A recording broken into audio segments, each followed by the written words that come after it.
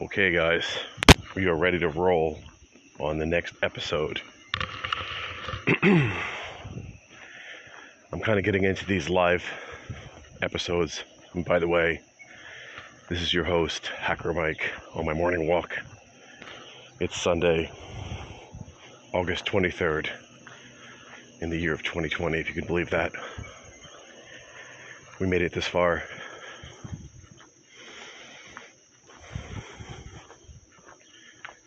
So,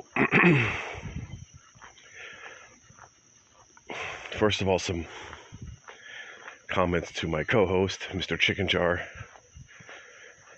that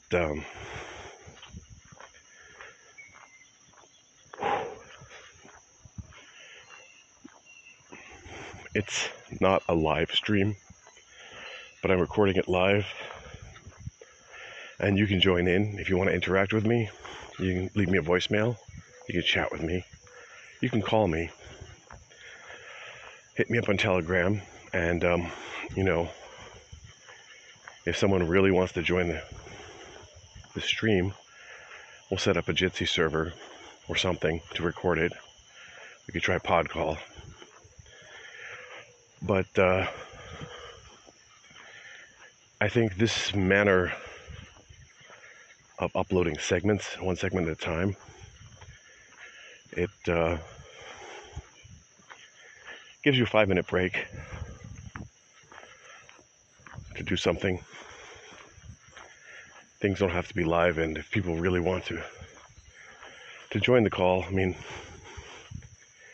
I don't really have people begging to join this podcast. They can do their own podcasts. There's a million things you can do. Why would you want to be on this podcast with me?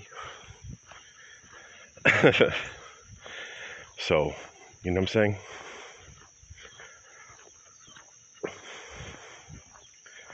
So we are just trying to make this more interactive. We, the editors of the podcast, the royal we, I am trying to make this more interactive.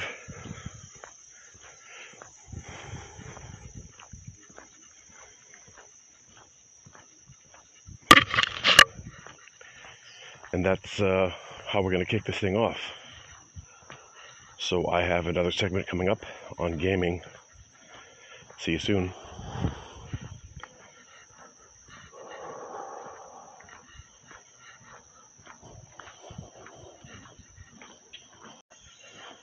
Okay, guys.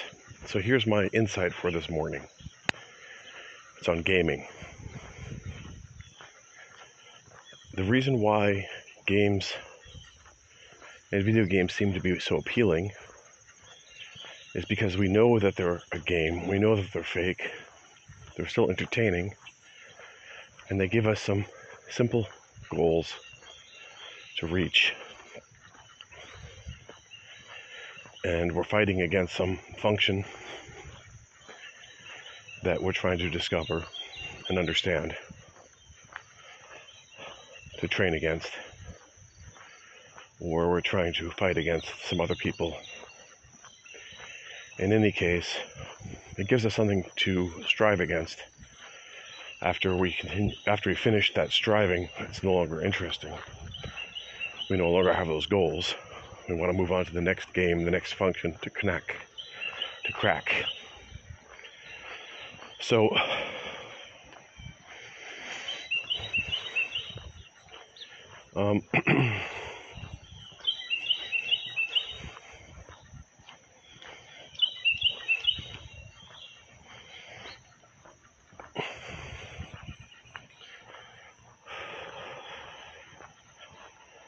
So I think that's why people would choose a game over reality, because they see that our economy is basically virtual. It's not real money. They're just printing it into thin air. They see our politicians are liars and fake. We're living in the Matrix anyway. So what is the difference, basically? I know there's a deeper philosophical terminology we can use, but I'm starting to understand why people would choose to go into the gaming world and escape reality because it's so horrible. And I realized this playing with Haskell this morning, so I made some good progress today, and I can share some of my insights. It's all coming back to me now.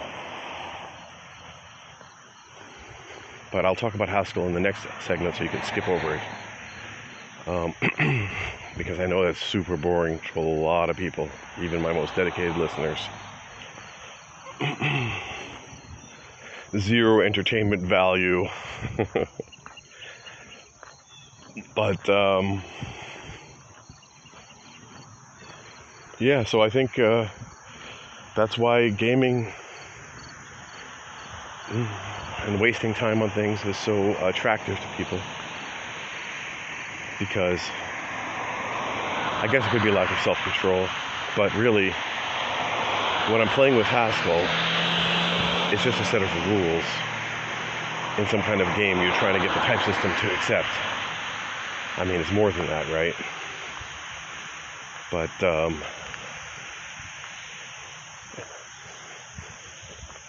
it seems to be just as much of a video game in some ways, where you can create your own rules and then try and fit to them, try and hold you to them. So, yeah, I think gamification is that way important in many businesses. And even the Great Reset, they said they're going to make a new dashboard, a new way to measure things. So basically, to get back to the Great Reset from yesterday, they're saying they want to move from a stakeholder economy to a shareholder economy. Now, the shareholders looking into short-term profit, and the stakeholders looking into long-term gain. But on the other side, let's be honest, Robin Hoods, millennials, with their smartphone apps investing $5, they're not stakeholders. If anything, they're micro shareholders. And basically, the takeaway from the Great Reset is that the micro shareholders are not going to be important anymore. So I guess that's going to, as much as we say we don't like the short-term thinking of our economy, short-term gains over long-term values, the real question becomes whose values are you going to be subject to, and how much of this system is going to be planned. And another thought that occurred to me when I was listening to this whole thing, and I was thinking about the war and the clearinghouse and the paying back of debt. It's like, what if the world is so evil where this COVID situation is just a war that we're losing, and because we lost it, we're going to have to pay them back that debt. It's just that simple. I mean, think about that. It's like, you lost the war, we're in control now, them being, I guess, Bill Gates, with his vaccines. It's like, we're going to force you to buy this stuff. You have no control over your life anymore. And pay us the debt, the war debt. I mean, that's really one way of interpreting the whole thing. Obviously, that's a negative way, but it's just something to think about. I'm not saying this is true or accurate, but it's a way to look at things that might give you some insight. All right, guys. Well, this is my first segment with two parts to it. Gamification of the Great Reset. The Great Reset game. Let's call it that. Okay. Let's put this on pause somehow. My phone got locked. Isn't that funny? Okay, so now that we've covered that segment, let's go on to the boring stuff, and feel free to skip. This is going to be at what I learned in Haskell this morning. So instead of getting up at 4 or whatever, I was working on my Haskell game. And instead of just blindly copying and pasting, I saw each error message as a challenge to defeat and understand. So first I turned on the pedantic mode, which complained about everything. And then it suggested types for functions that I created. So the first thing that we have to learn about Haskell is that everything's a function, and a function has types, and a function is a mathematical function which maps something onto something.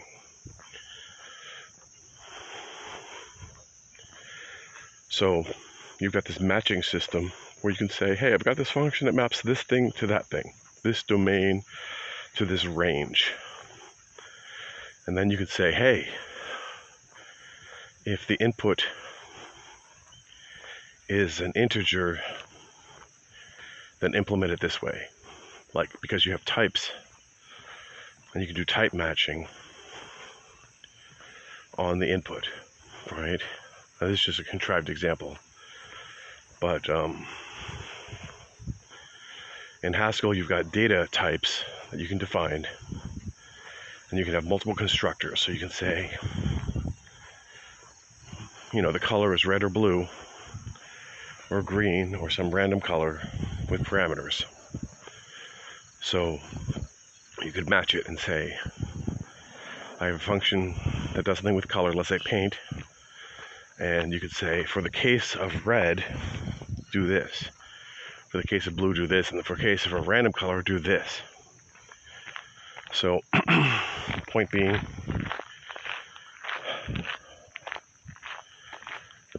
that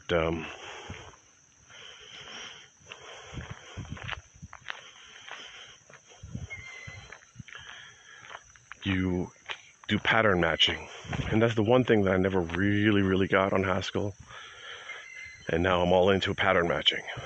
And then the other thing, big thing that I learned previously, but I'm using a lot more, is the maybe. So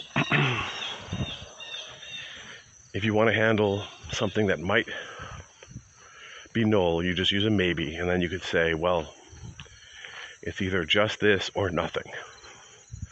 So in the case that you have a function that's partially mapping things, it only does partially to the inputs, it returns maybe something.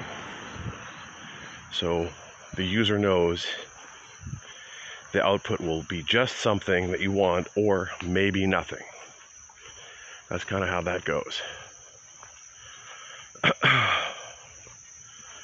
So, looks like someone's going camping.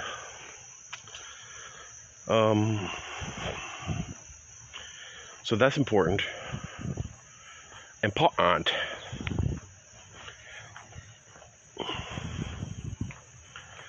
And so those are the two things that I really dug deep into. And now with the JSON parsing, you've got this object called a value that's returned. So I'm not using the high-level automatic mapping. I'm doing the super low-level, where the data type returned by parsing JSON is a value, and that could be an array of values, or a dictionary of values, or a string value, or an integer value. It's basically simple language. And now I'm constructing Haskell functions to decode my JSON in all of its glory. The stuff I produced by my Python script for the introspector, with a goal of, well, documenting it and learning Haskell. Obviously, that JSON format is a piece of shit. Excuse my language. I don't swear that often on my solo streams, but I do swear when I'm talking to the chicken jar and my friends So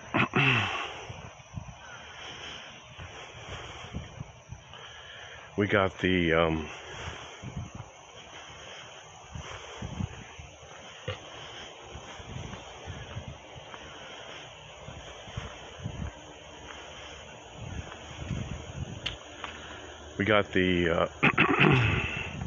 the JSON parsing going of some nasty JSON that I produced with some random program that needs to be reworked, but it doesn't matter because a lot of the JSON you'll see is random, and obviously I could make it prettier, and I will. And part of this reviewing it in Haskell and deriving types is also to think about exactly what we need.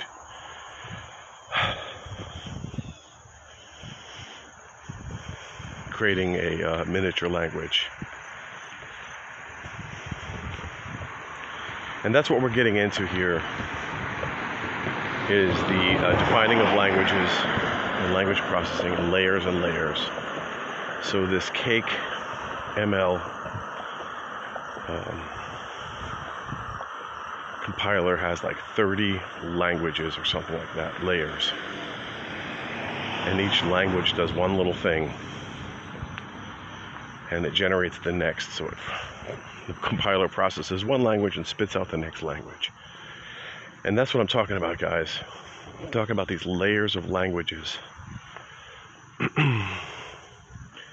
Now, the GCC also has layers of languages. It's got like the ASTs, it's got the RTLs and all that stuff.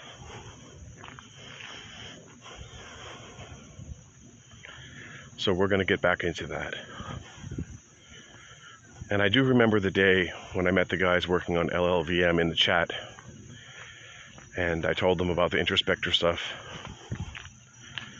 And part of the dragon egg, I guess, was based around part of that.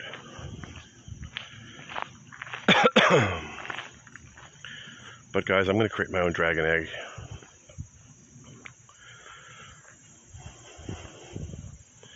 If there's one thing I do, I'm going to hatch that dragon.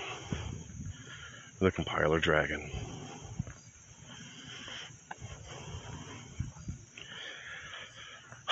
So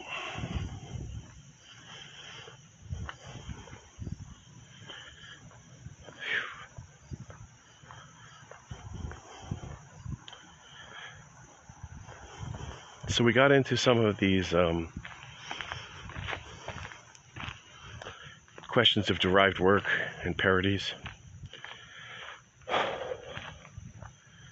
with Sir Chris from the No Agenda. And he was talking about if you're going to make a parody of a song, you actually have to make it a parody of the song and not just some random text that uses the beat and the rhythm.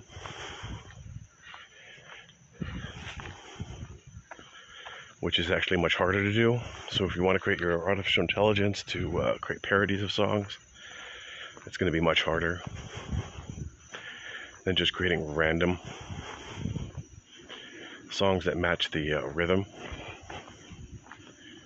Because you have to add that creative part back in to justify your fair use, I guess.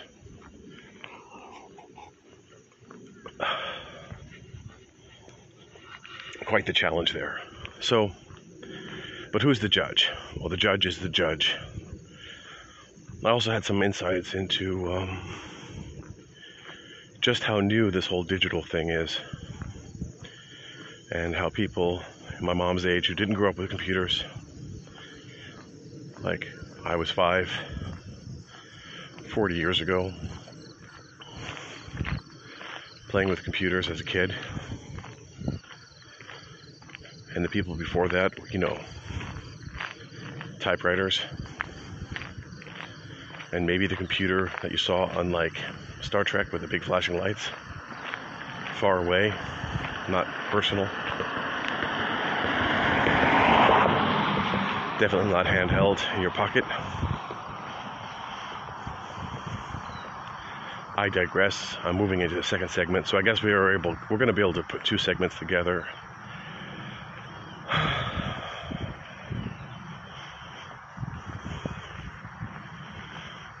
And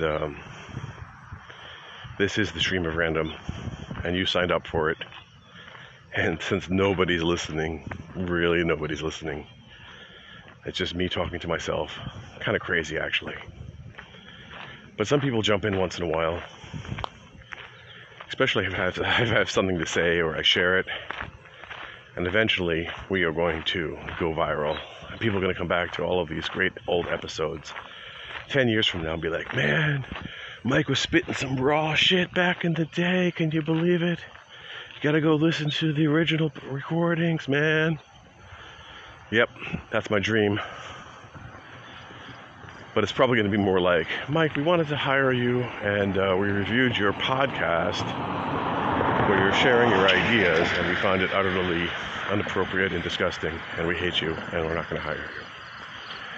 I applied for a job yesterday. They're like, give me your profiles, give me examples of your work, give me your Twitter. It's like, why should my Twitter profile be part of the hiring process? It's like, I'm going to shut that Twitter thing down or set up a new corporate. I should go back and set up a new shiny corporatized Twitter account for my job application process. It's like, they want to know your Twitter account. Well, here's my Twitter account, guys. You're not going to see the stream of random on that. I think it's a form of censorship, really. And we'll get into that. My wife also started listening to podcasts, and she's like, Mike, what is 5G? What are they talking about? All right. Well, listen, I'm going to now put this on the stream, and I'm going to start listening to my podcast, Diet of the Morning, while I'm doing my walk, and catch up on the news. All right. Okay, guys, here's something I wanted to share with you, personal. So, on the vein of challenging myself to actually understand the problem, the compiler error, and digging into it, not just like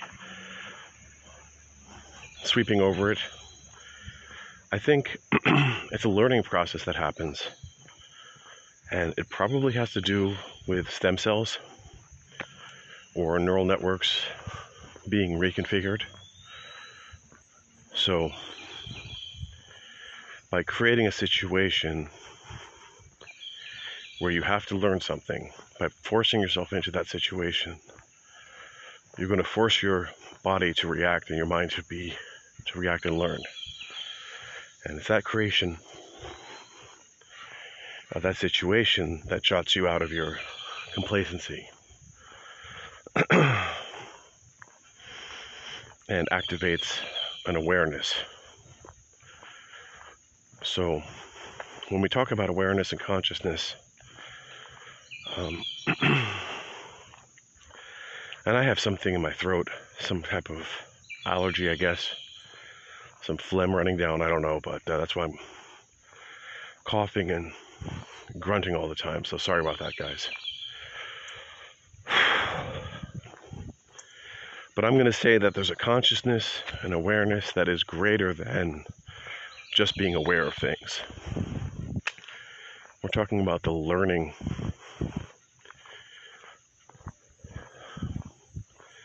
the active learning and active modeling function of the brain that understands its inputs and models. We talked about that function, the modeling function, the other day. And now we're talking about applying that function to things.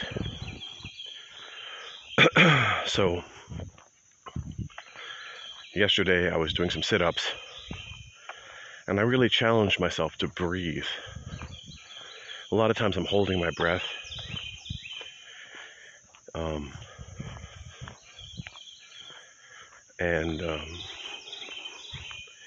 I'm trying to relearn how I do sit-ups and exercises to improve on them, to make them better. So that's the neural network training function.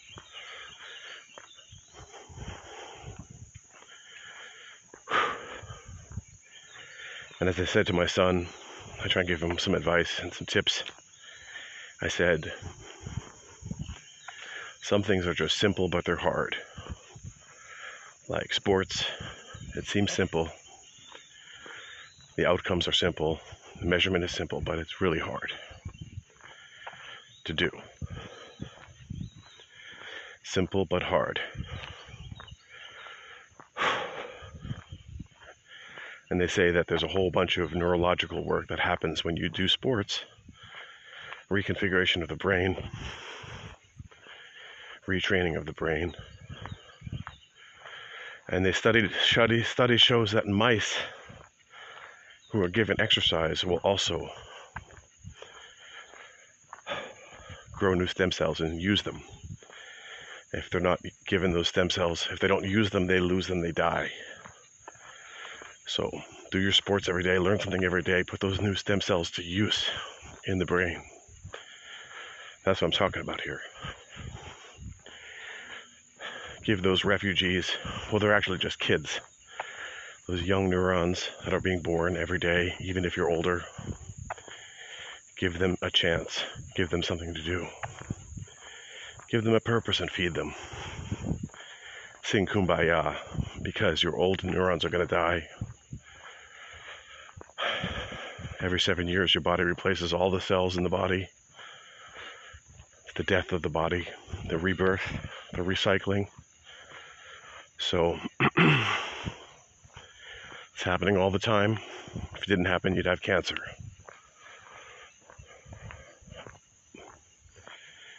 So you gotta refresh and keep at it. And that's my message for now. More to come. I'm just listening to Free Talk Live. I've got it in my clip editor. Maybe I'll share some clips with you if I find something good. Okay, so now we're getting into some Free Talk Live clips. I haven't clipped them before. I don't know exactly the licensing, but we're going to discuss this as news and share some of their interesting insights. They're talking about if the Postal Service is constitutional. I'm not going to get into the entire discussion of the election, but that's what caused this discussion.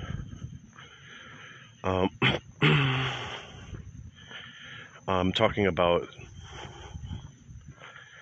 the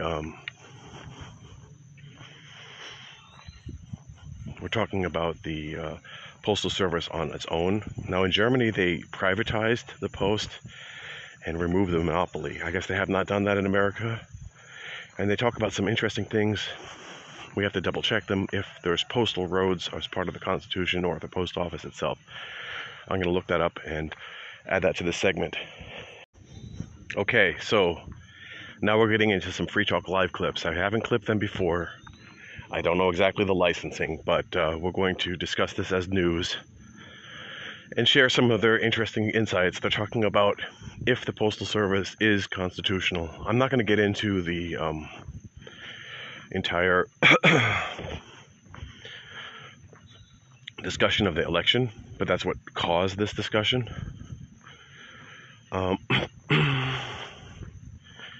I'm talking about the we're talking about the Postal Service on its own. Now in Germany, they privatized the post and removed the monopoly. I guess they have not done that in America. And they talk about some interesting things. We have to double check them if there's postal roads as part of the Constitution or the post office itself. I'm going to look that up and add that to this segment. The nation in general. Well, there's a lot of attention being paid to sure, post but they're not office talking right now. about eliminating it. No, right. None of the Republicans or Democrats are doing that. They're all talking about saving the post office. They all worship the post office. Which is a really bad idea. I mean, you wouldn't be out there advocating for the saving of a telephone company or advocating for the saving of a TV network or anything like that. It's just an ad venue, ladies and gentlemen. It's not even. But it's a constitutional one. only post roads. Oh, really? I'm not 100% sure that the post office is, in fact, constitutional. And the Constitution says you have to have post roads, but roads is plural. Mm-hmm. You may have two, and it doesn't say how long they need to be. So, I've got two of them in my backyard. Uh-huh. Right? I mean, the Washington, D.C., they can declare two streets the post roads, and therefore these are constitutional. If the United States needs to have a post office, then fine, you can have it in major cities or something. I don't care. I mean, there's ways to pare this mess down. The idea that somehow we need mail delivery to every box in America 6 days a week is absolutely ludicrous. I mean, why couldn't you do half the city Monday, Wednesday, Friday, and the other half Tuesday, Thursday, Saturday? It's ridiculous, Mark. I mean, right. That's not how government works. Because a competitor would come in and figure out how to cut costs in half. Well, plus there is a postal union that's not going to let you do it. Yeah, So now I'm going to read from the Wikipedia the Postal Clause. Article 1, Section 8, Clause 7 of the United States Constitution, known as the Postal Clause or the Postal Power, empowers the Congress to establish post offices and post roads, quote. So basically, morning, they're saying the post office has the constitutional authority to designate mail routes. The post office is empowered to construct or designate post offices with the implied authority to carry, deliver, and regulate the mail of the United States as a whole. The implied authority, but not explicit. The postal power also includes the power to designate certain materials as non-mailable and to pass statutes criminalizing the abuses of postal systems, such as mail fraud and armed robbery of post offices.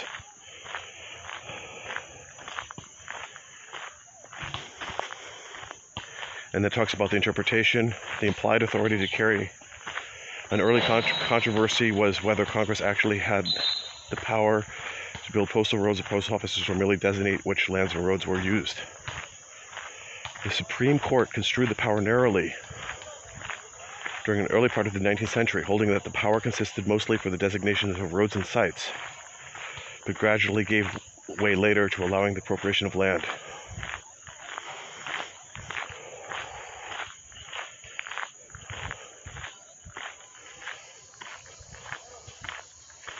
Yeah, it's not super clear.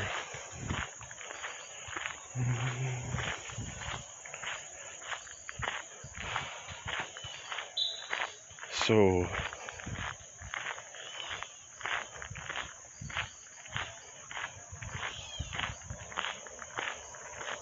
yeah, there was some early controversy. So it's not exactly clear, and it's not exactly written what all the post office, the powers that it has. They were implied, and it's up to the Supreme Court to judge. So, but it definitely says post offices in the Constitution as well as roads. So Free Talk Live guys aren't 100%, but I find their viewpoint interesting and is worth discussing or looking into deeper.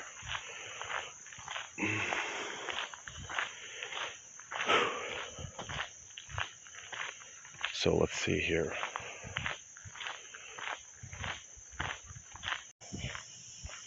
So this next longer clip is kind of interesting. He reads some text. Ian reads some text from a guy from the Freedom Foundation, I think, Hornberger. I'm butchering the name. I don't know this guy, and I guess I could read it myself, but if they come after me for using these clips, I guess I'm going to have to just remove them. But we're just doing short clips. We're not going to do the whole show. And I think this is an interesting theory. He's saying that they would never survive competition. And in my reading, it doesn't say that there's a monopoly on postal mail. I mean, maybe a closer reading would be that, but the Constitution does not seem in that short sentence to we're going to go back and we're going to read the entire part of the Constitution that mentions this, and then we'll talk about it some more. So this next longer clip is kind of interesting. He reads some text. Ian reads some text from a guy from the Freedom Foundation, I think, Hornberger. I'm butchering the name. I don't know this guy, and I guess I could read it myself, but, if they come after me for using these clips, I guess I'm going to have to just remove them. But we're just doing short clips. We're not going to do the whole show. And I think this is an interesting theory. He's saying that they would never survive competition. And in my reading, it doesn't say that there's a monopoly on postal mail. I mean, maybe a closer reading would be that, but the Constitution does not seem, in that short sentence, to. We're going to go back and we're going to read the entire part of the Constitution that mentions this, and then we'll talk about it some more. Yeah, so a little bit more here about the post office monopoly. This is Jacob Hornberger from the Future of Freedom Foundation. He points out that they have a monopoly over first-class mail. There's no one else allowed to compete in that area. He says, here's an enterprise that can set any price it wants for its services, and yet it still can't make it.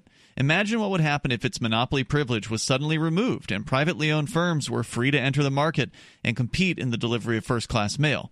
The Postal Service would be toast. And it should be toast, he says. Monopolies have no place in American life. They are contrary to principles of economic liberty, free markets, free enterprise, and private property. That's one of the most amusing parts of this entire controversy. Insofar, or at least insofar as Republicans are concerned, they're the ones who are always preaching the virtues and benefits of, quote, freedom, free enterprise, and private property, unquote, and exclaiming against socialism. Yet when it comes to the Postal Service and lots of other things, Republicans are as big a proponents of socialism as Democrats are. But Republicans aren't the only ones who suffer from a severe case of hypocrisy here. Don't forget it's the Democrats who are known far and wide for their antipathy towards big private companies, which they consider to be monopolies, and yet their devotion to the giant postal monopoly is as big as that of the Republicans. Yeah, Post Office is a huge organization, and it is a monopoly. Don't they have more postal bureaucrats than, like, Army bureaucrats, I think? I don't know, but, I've heard the Army called the Post Office in fatigues. Yeah. When it comes to the Postal Service, he writes, the American people should engage in a mercy killing. It's time to bring an end to the long-time suffering of this socialist institution. Repealing the postal monopoly is not enough. Better to just end all government involvement in mail delivery. So I'm looking at the Constitution, Section 8, and it literally has that one sentence. It starts Section 8 that the Congress shall have the power to lay and collect taxes, duties, imposts, and excises, to pay the debts, and to provide for common defense and general welfare of the United States. But those duties, imposts, and excises should be uniform. They can borrow money. They can regulate commerce with foreign nations and among the several states and with the Indian tribes.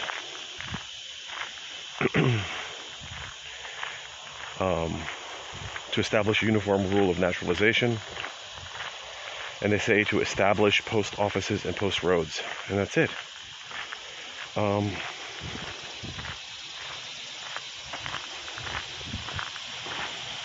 Yeah, that's the only mention of the post.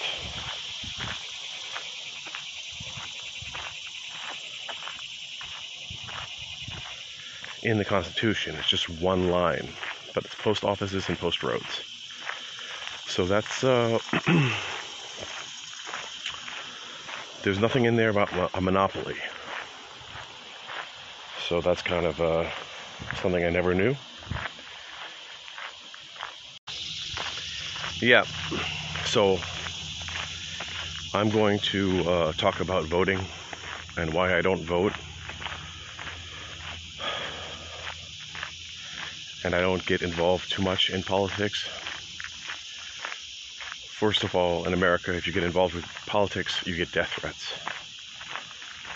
It's just that simple. There is an evil underbelly to politics. And they don't want you to get involved. And you will be threatened if you do get involved. It's just... So, unless you are ready to receive death threats, don't get involved in politics. That's the first thing. And I don't think that my vote really matters. One vote. And it doesn't matter. It matters where you live. So I say, vote with your feet and vote with your money. And if you want to change things, earn money and spend that or do things that will cause a positive change.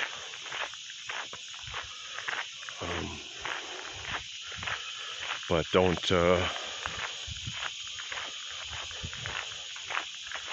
get too involved in the politics. I mean, sure, we did some stuff in Lawrence, Kansas, where we lived. I went to city council meetings and brought up things and challenged them. Maybe we tipped the scale a little bit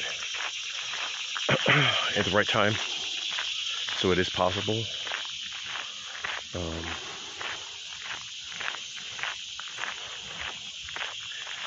But be ready to fight for it and be ready to be threatened. I guess you also have to have a momentum. But I'm not going to get involved in this year's election. Whoever wins, wins. And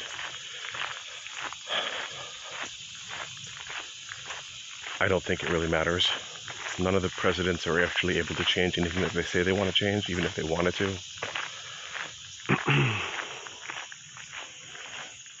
So, and we'll see. You really can't get too caught up in this.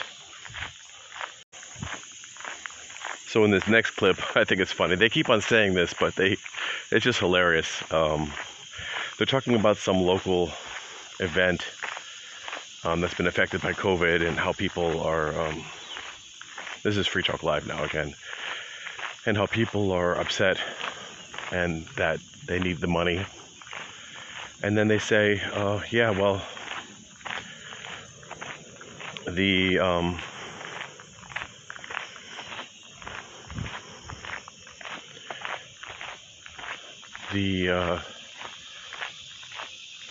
cause of it was COVID. And then they say, no, it wasn't the COVID, it was the people who claim to have authority over you, which actually don't, that are threatening your life. And I think that's an interesting way to look at things. I mean, it's pretty radical, but I think we should be open to questioning and challenging the idea of what authority is actually being held by the people who not only claim to threaten your life, but now they're also going to pile on $11 trillion of debt that you and your family are going to have to pay to them as the winners of this war. They expect the crowds to be similar to any busy summer weekend in the Lakes region. Local business owner says, quote, any income is going to help because hospitality has just been decimated by the pandemic. No, it wasn't the pandemic. It was the government gang that threatened your business and threatened you and your livelihood and said, if you try to do business the way you want to, we're going to hurt you. I'm so infuriated by all of the writing that blames everything on COVID. The pandemic. Yeah. Oh, it's the pandemic's fault. It's COVID's fault. This happened because of COVID. No, it didn't happen because of that. It happened because of your government's BS reaction to it. Right, because every other pandemic that has happened in our lifetimes has been completely ignored by business and everything's been fine. All of the horrible things are caused by the goons, the tyrants, the parasites, the thugs, the mafia, the idiots, the liars, the individuals who call themselves government. Let's go to Mike. He's in Croydon, New Hampshire. You're on Free Talk Live listening to W.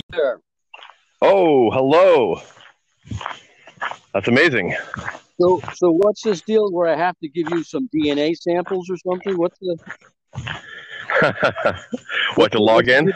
To log in, you got to prick your finger and put it on a piece of paper and send it to you or something.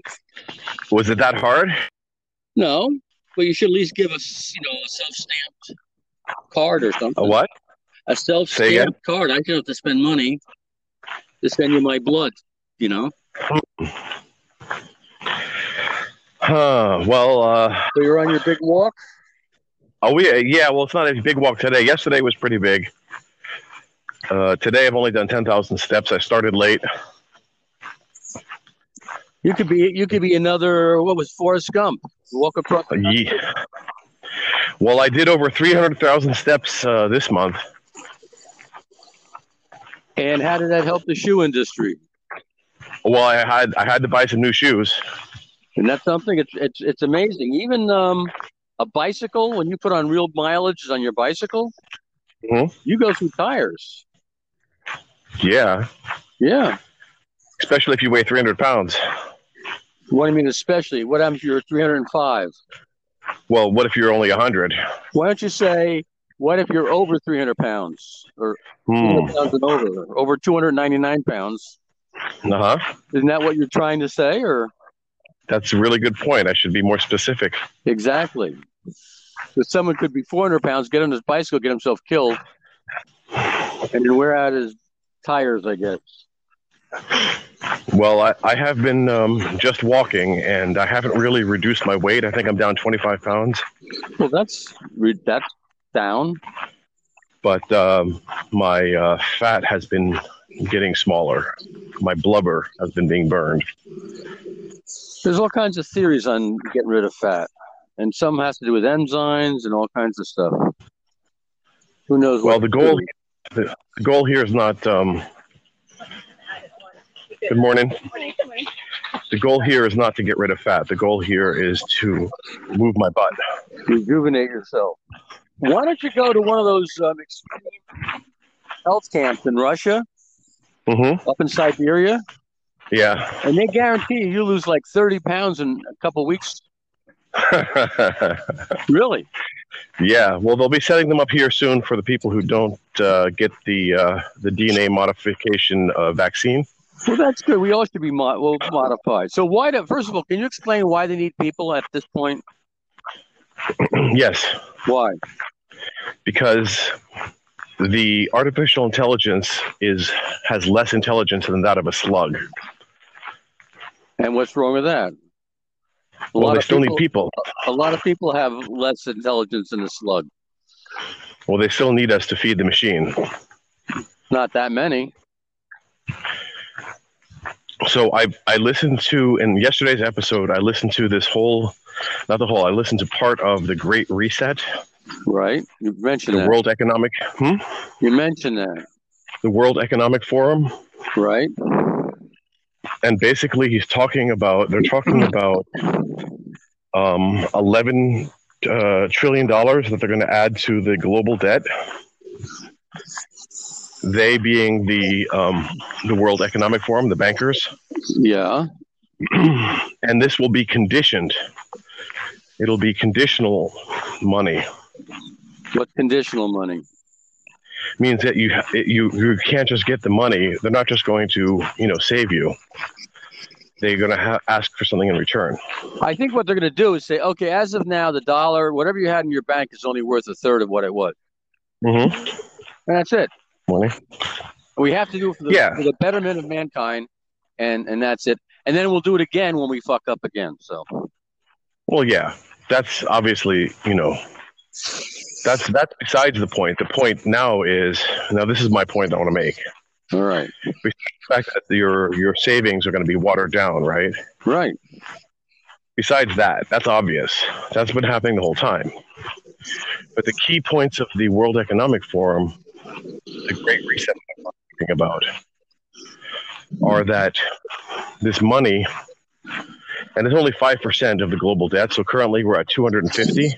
So Reagan did the big job. He went from 100 to 180 or something in terms of $1 trillion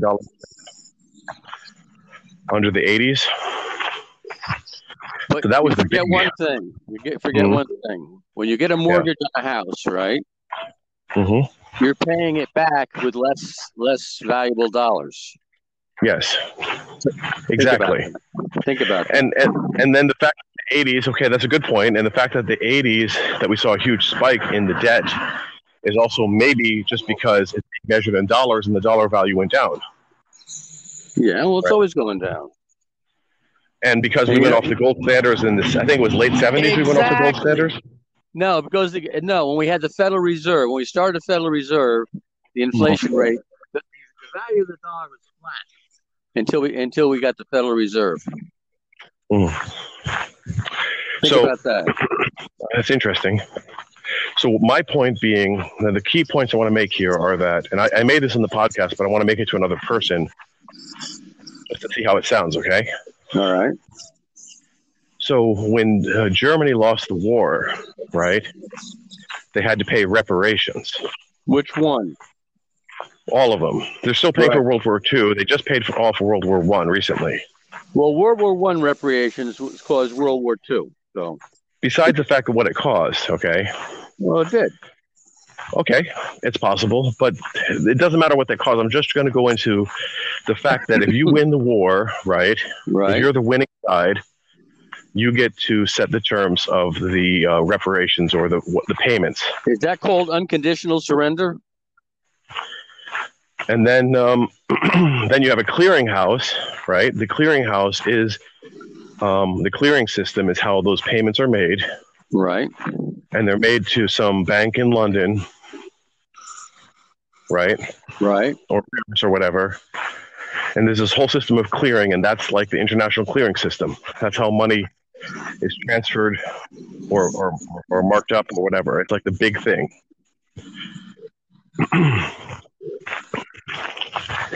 Like the debt clearing.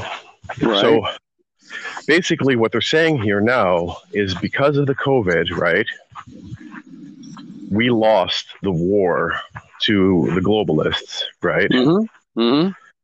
And they are now going to extract their payment, right, of $11 trillion from us and our future generations because we are the losers.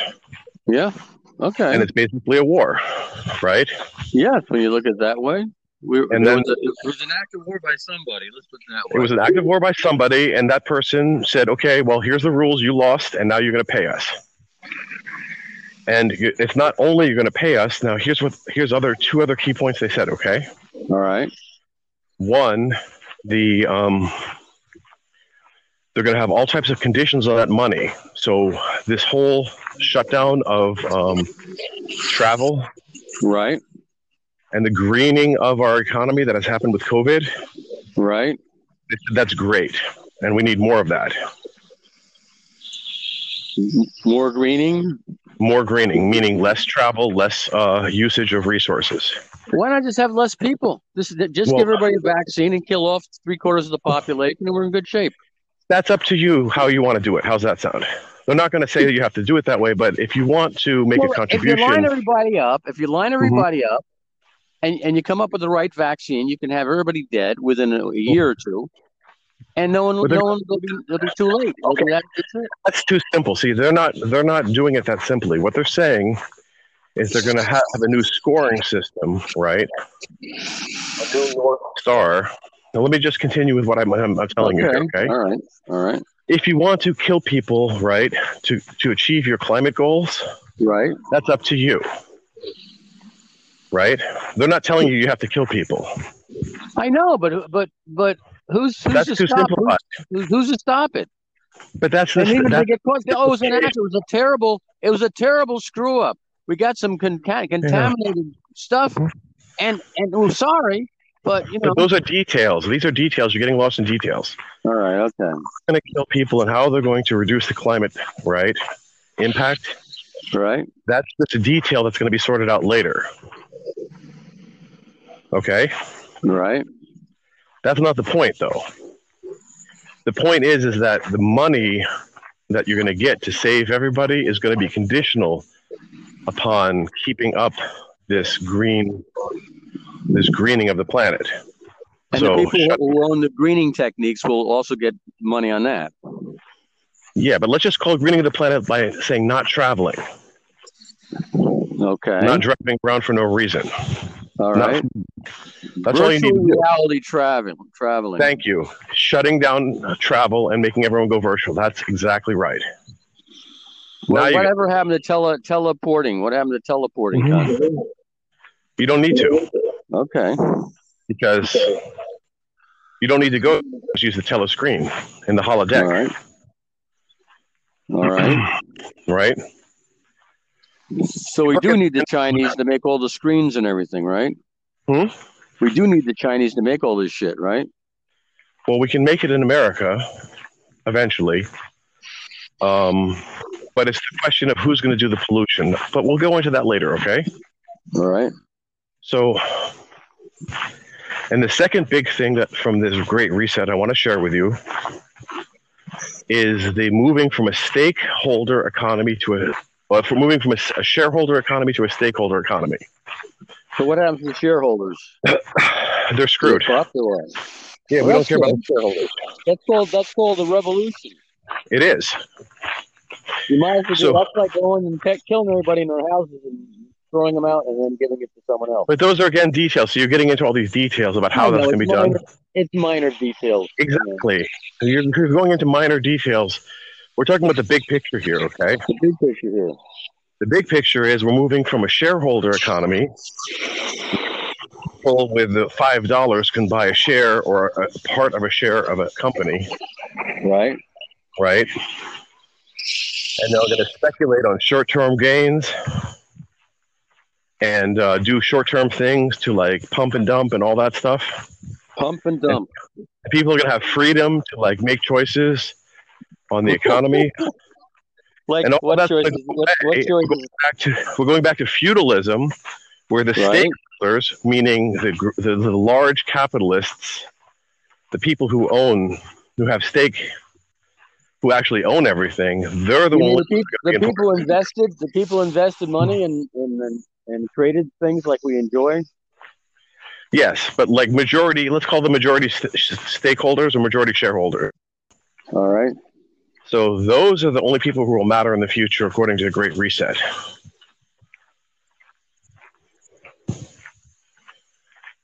So those are the key takeaways from this this thing that I've been listening to. And obviously, yes, the technology, everything's going digital, and a total loss of privacy, and a total surveillance system. Well, that's not a problem because you're not doing anything illegal. It shouldn't bother you. Well, it doesn't matter because it's not whether or not you're going to do something illegal, because then we have now we're going to get into some details, but you have your cancel culture, right? Where it doesn't matter if you're doing something illegal, you're just doing something that's not approved by them, or you're not saying you're not repeating the exact parole. You're not singing the song exactly the way you're supposed to. Right. You're not repeating the mantra. Well, they'll punish you until you do, until you learn. Exactly. Then they'll just shut you down. So that's where the censorship's going to come in from once you have a total surveillance, then you're going to have a total mind control, because people are going to have pressure put on them to be exactly in a certain way. Yes, right? Of course. So get your attention. Mm-hmm. So those are my updates from yesterday's show. I thought I'd share them with you again. It sounds like a great new world to live in, doesn't it? But what they're saying is great. They're saying they want to save the planet, right? They're saying they want to get rid of short-term investments and like dangerous investments and speculation that just cause problems.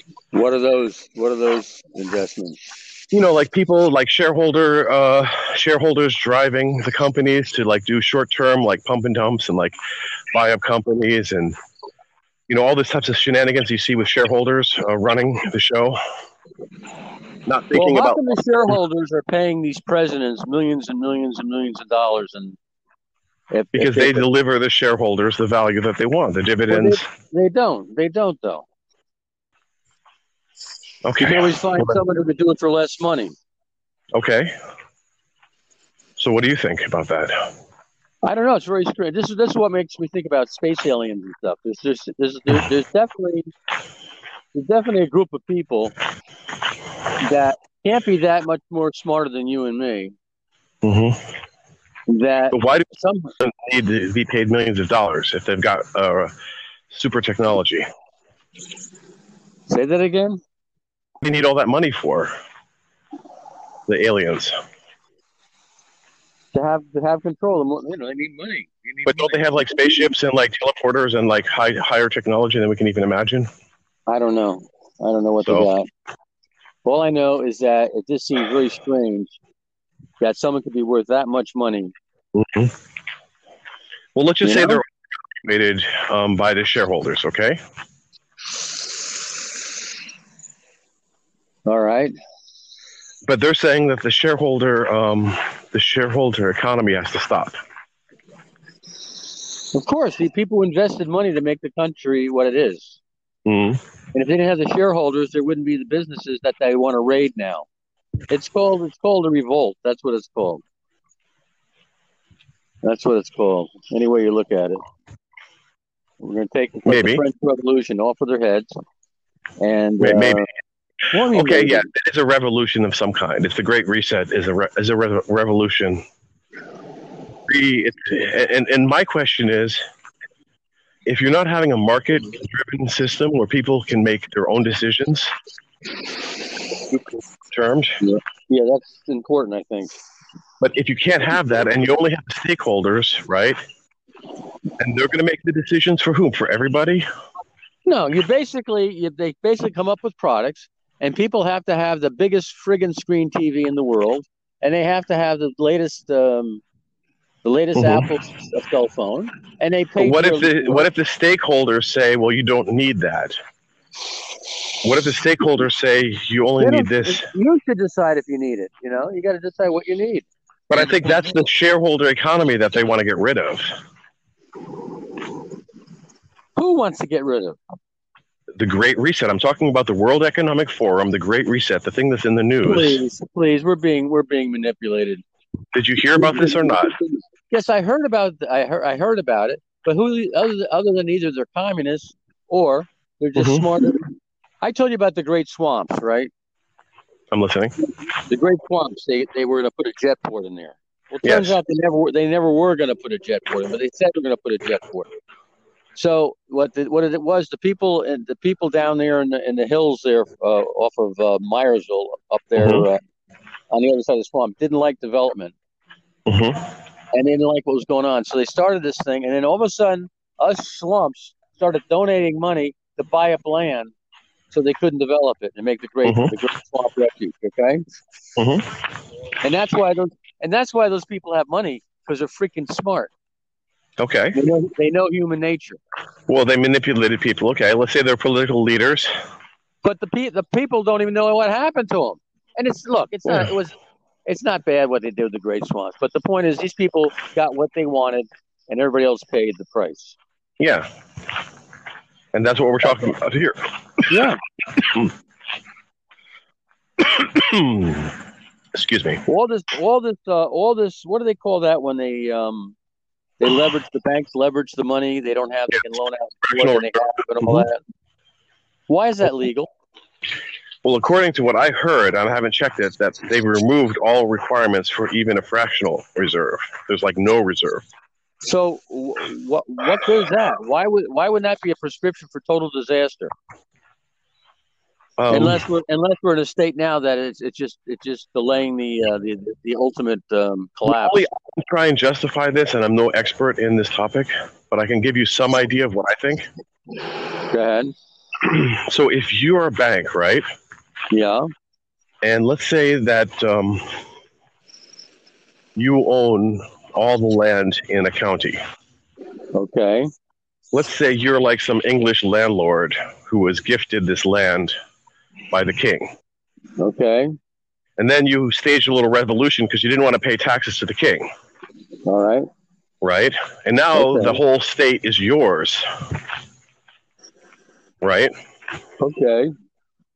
And you own all the land, and then you start selling that land off to people. Right? You mean like Mr. Penn? Exactly, Mr. Penn. Okay.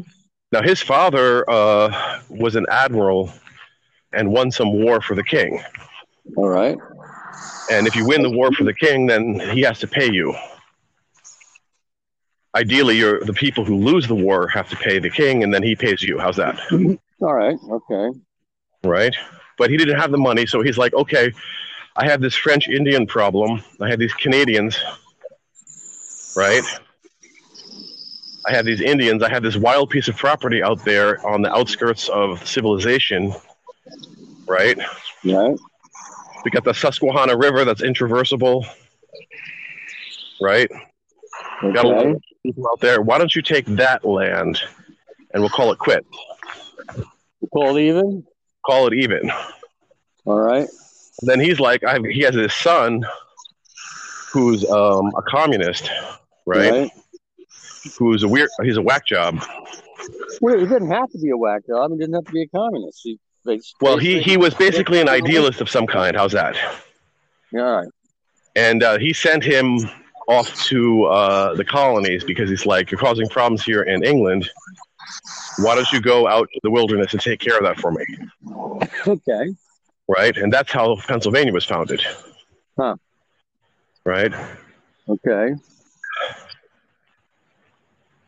So you got to grow red aromath. It'll save you some seeds. All right, please do. It's you can eat the leaves. You can put them in salads. You can cook them. Mm-hmm. And the seeds you can sprout in the wintertime and eat the greens. It's also known as quinoa. That's not quite. It's close to it. But it's almost quinoa. It's basically Aztec food. Yeah. It's amazing. So let's get back to this bank thing now. So you have all this land, right? Right. And then you own this bank. And basically you're going to say to these people, hey, you know what? I'm going to sell you this piece of property. Right? Right. And I know you can't pay for it. Right? So I'm going to give you a loan. I'm going to give you a loan, and then when you sell your crops to me, right? You can pay the interest. I'll pay you in crops, and then I'll just keep the rest. I'll just keep the money because you just give me the crops, and I'll just tick off a little check mark from your account. Right. And that's it. Yeah, okay. That's fractional reserve. What's wrong with that? But the banks don't own anything. They do. It's the landholders. They don't own that land. When a person buys a house, all right, they don't own that house. Someone else owns the house. Who are they buying it from? Some Fred Smith. And where did Fred Smith get it from? Doesn't matter. It does. It absolutely matters. It absolutely matters. Where did he get that from? Eventually, he got a loan most of the time. But then again, in the old days, before all these regulations, you know what a guy would do? He'd buy a piece of property. He would work at a place. He'd buy a piece of property, and then eventually, when he got enough money, he'd buy a piece of property. He'd work some more, and then he'd basically get a cellar put in there, right? Mm-hmm. And then what he would do, he would put a roof on the cellar, which would be the first floor. Put some tar paper on it, and then he'd live down there. And then he would start building on top of the cellar. Yep. And by the time he got done, he didn't need the bank. He basically was self-financed, and he had a house. They also had homesteading where people would just go and take a piece of property. I'm talking about in Gillette, New Jersey. Okay. Oh yeah. Along Long Hill Road, back in the early days. Yeah. You were allowed to do that. No way. Yeah. Imagine that freedom of building a house and hunkering down. That's crazy. God, that the banks put an end to it. I mean, now I think to build a house, just the engineering fees and everything else, you're talking about a third of whatever it is goes to all kinds of crap. It's really disgusting, actually. But. Okay, so let's get to homesteading, where they took the land from the Indians, right? And then they would give it to the colonies. Where did the Indians get the land? They took it from nature, or they took it from other Indians. I'm sure they took it from some other Indians. Okay, fine. But eventually they took it from the Neanderthals because the Neanderthals were here first, at least in Europe. I don't like you bad-mouthing Neanderthals. They've had a tough time. They were there, and they got wiped out by Homo sapiens. You know why? Because they were inferior. They were not Aryan. Maybe. Well, no, I don't want to get started with that, please. Okay. Because I'm going to have to... I'm going to test you now for talking stuff like that. Okay. because this is going to go public, and I was talking about that just before. We'll have people. I'm applying for a job, and they say, "What's your Twitter handle?" And then they're going to go to my Twitter handle. They're going to say, "Oh, stream of random." I'm going to listen to that, and they're going to hear you talking about inferior people being slaughtered by Aryans. Well, who wiped them out? Who wiped them out? I'm just saying that your choice of words, right? All right, I apologize. Your choice of words is not exactly, it's going to get you canceled by the surveillance state and the cancel culture. And then I'll have to do penance. Yeah, they're going to send you to a re-education camp. China was big on that during when Mao came in. Mm-hmm.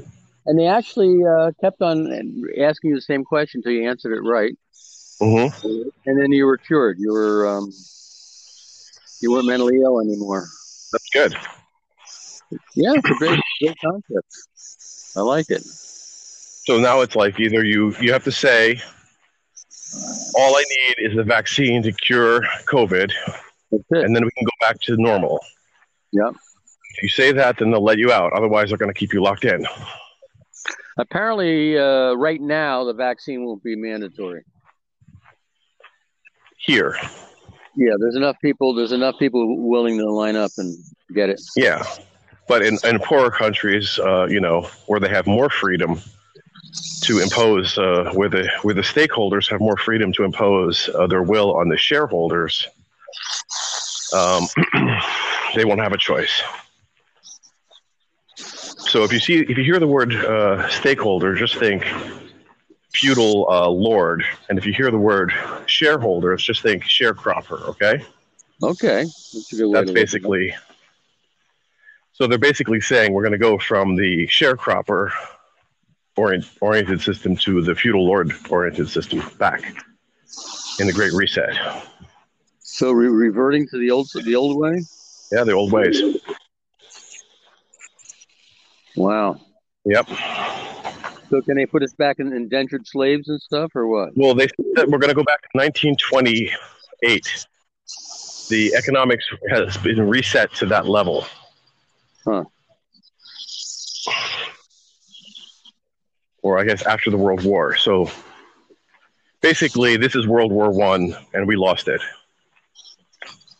It's World War III, you mean? Well, yeah, but this is like the equivalent of World War I. All right. Well, the Germans made a lot of Zeppelins for us. Not a lot. They made a few Zeppelins as war payment. Hindenburg, Graf Zeppelin. No. They made the either it was the San Francisco or something like that, and it was a very good dirigible. Let me tell you, all our dirigibles fell apart. The ones we built. I'm talking about Graf Zeppelin, the guy, the dude. Yeah, right about. I worked in his city. Right, I know. I remember you told me that. Factory, yeah. And he had a couple buddies. Dornier was one of them. Yeah, he made great flying boats. And then you had Maybach. The old Maybach. No. It's like a Rolls Royce. It's a type of Maybach is one of the most expensive cars. Maybe, I don't know. The name doesn't really stand out. Dornier, you had Maybach, and then you had the other guy, Messerschmitt. Yes, Willy Messerschmitt.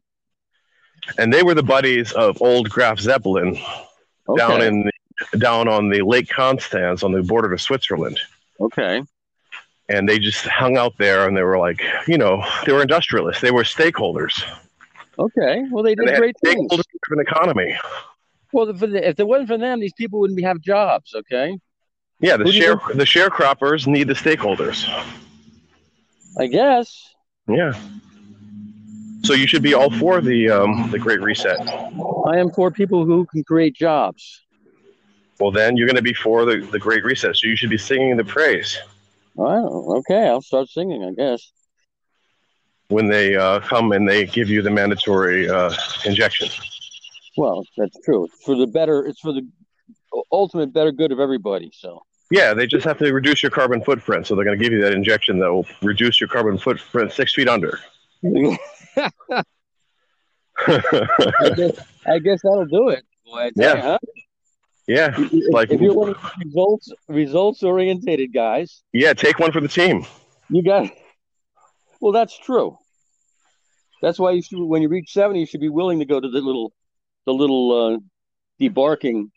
disembarking chamber, Hmm. and go to the reward Hmm.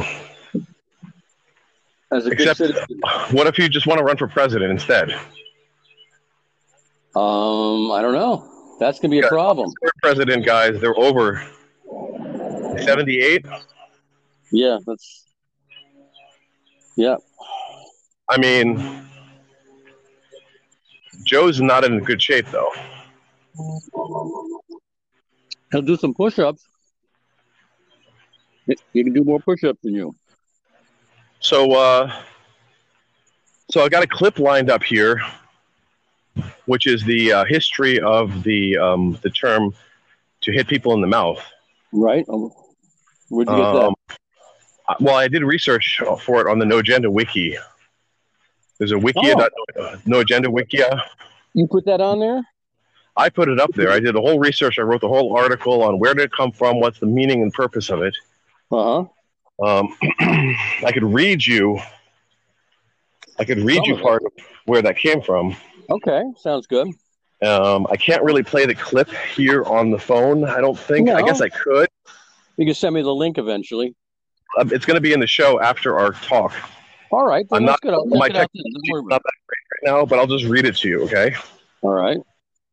So the term hitting people in the mouth might be related to the concept of smash mouth offense in football, which is an offense that relies on a strong running game where most of the plays are run by the offense and handoffs to the fullback or tailback.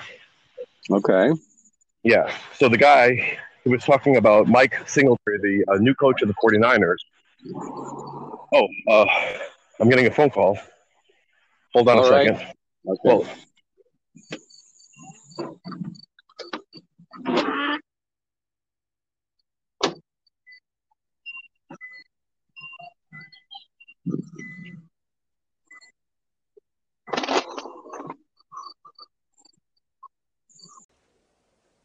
you take a step back and you look at it and you think, hey, you know what? I'm here, it's on, we're going to make it work. They're working hard, they're doing this, they're doing that. We're going to go out there and it's going to change right now. It will change. And I'm not trying to tell you something, guys. It's going to change. It's not like that, okay? But I want you to understand where I'm coming from. It will change. And it will change because they want it to change, not because of me. It will change because they want to be champions. But right now, we got to figure out the formula. Our formula is this. We go out, we hit people in the mouth, number one. Number two, we are not a charity. We cannot give them the game. That's number two. And number three is we execute from the very start of the game to the very end of the game. That did not happen. I do not apologize about. All right, guys. I think that is enough for today. 14,000 steps. It wasn't our longest walkcast, but it was pretty good. Got to meet my dad. Got to see my dad on the show again. And we are really ramping up our technology here, and I think we're going to produce more interesting content over time. Boy, those birds and the background noises get really picked up by this microphone. I have to see what I can do about that. I'm going to look into some new outdoor microphone technology. Okay, guys, see you later.